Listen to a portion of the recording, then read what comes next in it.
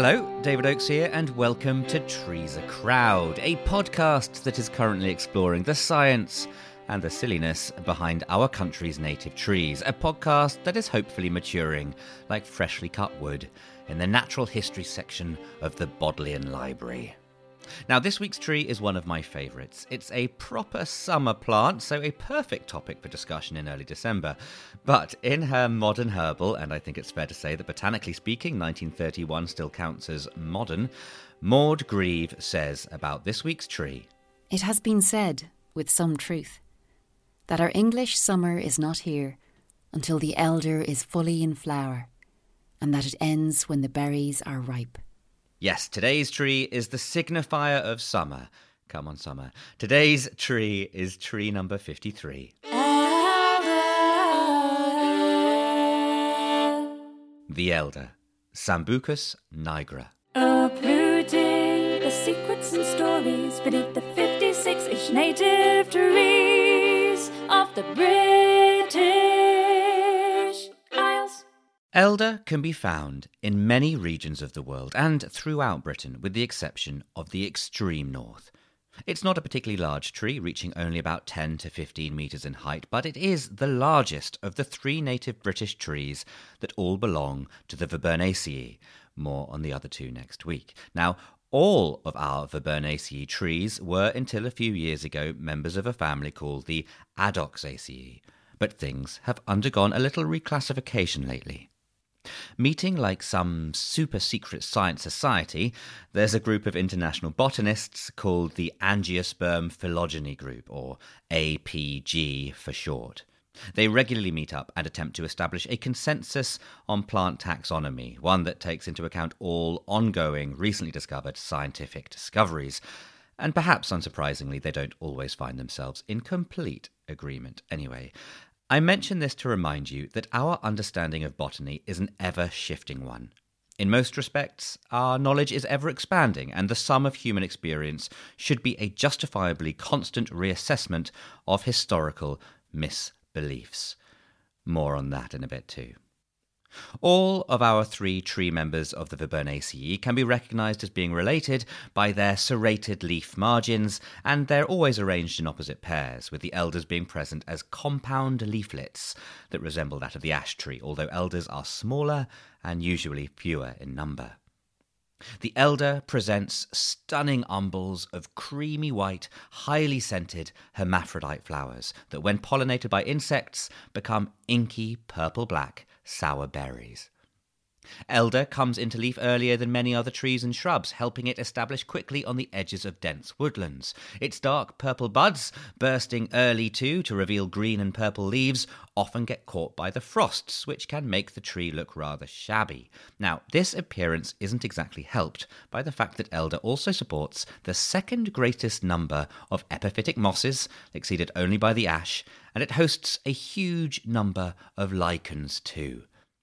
The richness in supporting epiphytes is in part due to elder bark having the highest water-holding capacity of any tree on my 56-ish strong list. And as I've already exposed my ardour for epiphytes in earlier episodes, you should not be at all surprised that this attribute alone makes elder one of my absolute favourite trees. Rabbits, badgers, and many other small mammals are partial to eating the inky elderberries, whilst the elder, for reasons I shall explain shortly, is particularly tolerant at being nibbled by the aforementioned rabbits, badgers, et al., which means two things. One, elder trees can often be found near to warrens and setts, seeds having been transported there via the animal's digestive tracts. And two, once there, elder saplings benefit from the nitrogen-rich brown bunny nuggets or mustaloidal manure muck that our furry friends have left in their stinky wake. For elder can very frequently be found thriving on particularly fertile ground, and by fertile, I mean earth that is notably rich in nitrogen. Now, correlation doesn't always mean causation, but this abundance of nitrogen-rich soil and the presence of elder trees, as with rabbits and badgers, often correlates with the presence of historical human settlements too. My thinking is that humans means poo Pu means nitrogen. Nitrogen means elder.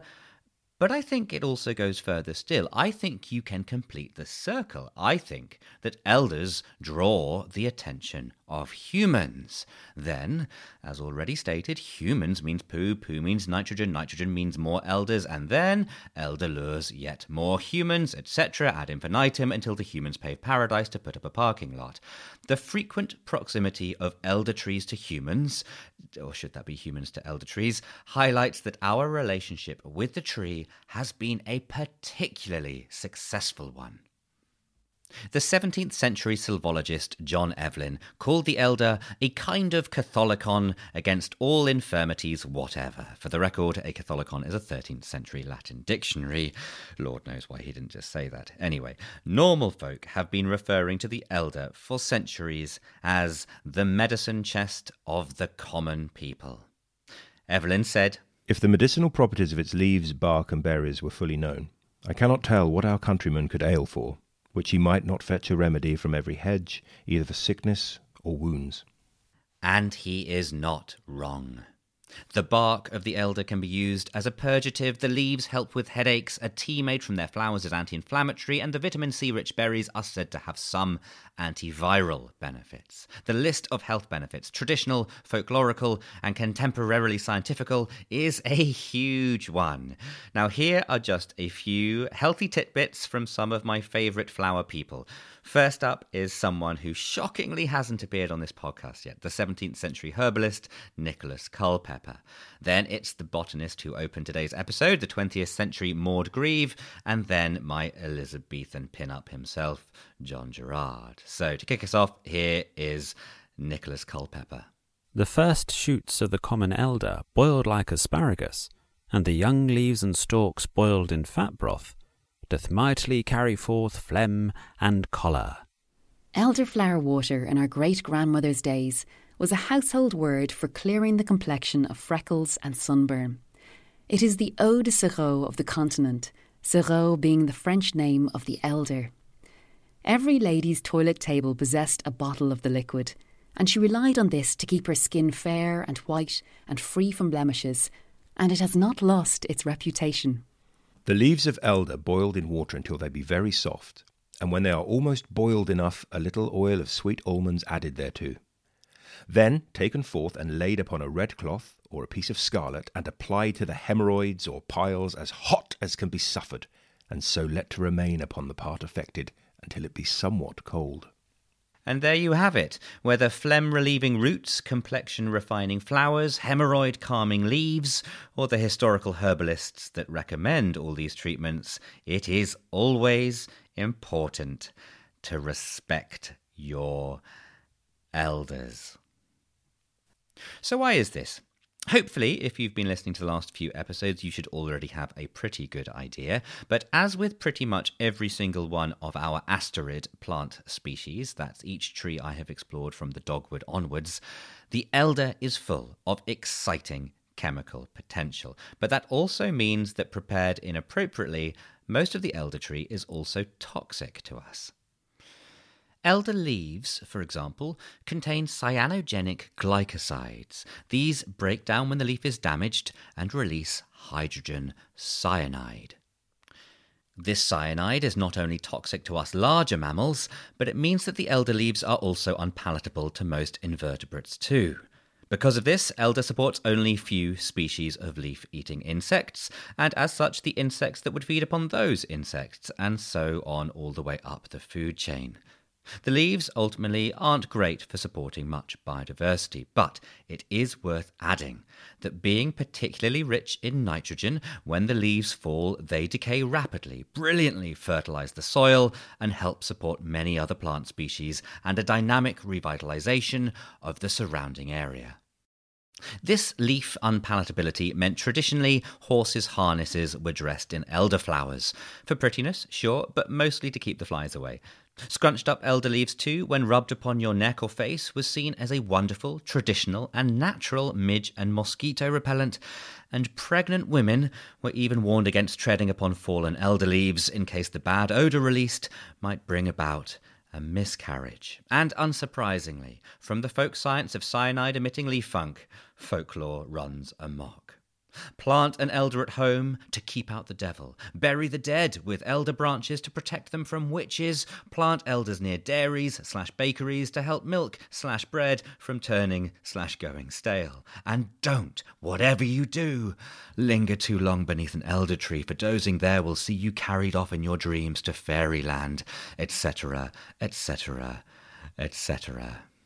In fact, the elder is so interwoven with folkloric-inducing emotions of fear and respect that eventually this tree, the elder, with magical powers, became a person in her own right. Emanating from Scandinavian folklore, the elder is said to be inhabited by a tree spirit, the Hildamore. Here she became known as Lady Elhorn or the Elder Mother. She oversaw much of one's rural existence. It was she who protected the elder and acted as guardian to the whole forest. But whether the Hildamore was a dutiful eco-guardian or a malign hag sworn on revenge, all depended upon what you wanted from the forest, and indeed, if you asked permission for it. The German iteration, Frau Holler, had German foresters asking permission before attempting to harvest her forest. They would remove their hat, take a knee, and say, "Old girl, give me some of thy wood, and I will give thee some of mine when I grow into a tree." Only then would they dare to take up their axe. But back to the stench. In parts of Dorset, the traditional name for the elder was God's stinking tree, and in his Cymbeline, Shakespeare intertwines the stinking elder with themes of grief. But what does grief and the Christian Lord God Almighty have to do with our elder's pong? Well, it's a conflation of two accounts of the final moments in the life of Judas Iscariot, both written around 70 or 80 years after Judas's death. Firstly, according to St. Matthew's Gospel, Judas, shook to the core with grief following his betrayal of Jesus, went off and hanged himself. Hanged himself upon, supposedly, a poor, unsuspecting elder tree. Shakespeare highlights this half of the story in the final act of Love's Labour's Lost. It's one of those incomprehensible Shakespearean jokes that flies way over the heads of modern theatre audience and surely must have baffled his contemporary groundlings too.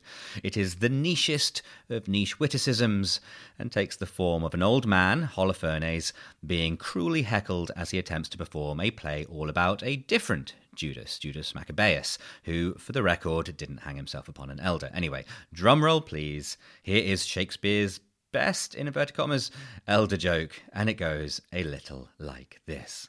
"Judas, I am..." "The more shame for you, Judas." "What mean you, sir?" "To make Judas hang himself?" "Begin, sir. You are my elder." "Well followed. Judas was hanged on an elder." Hilarious. Anyway, the second source, the one that adds an aroma to the Judas elder narrative, was written by Papias of Hierapolis.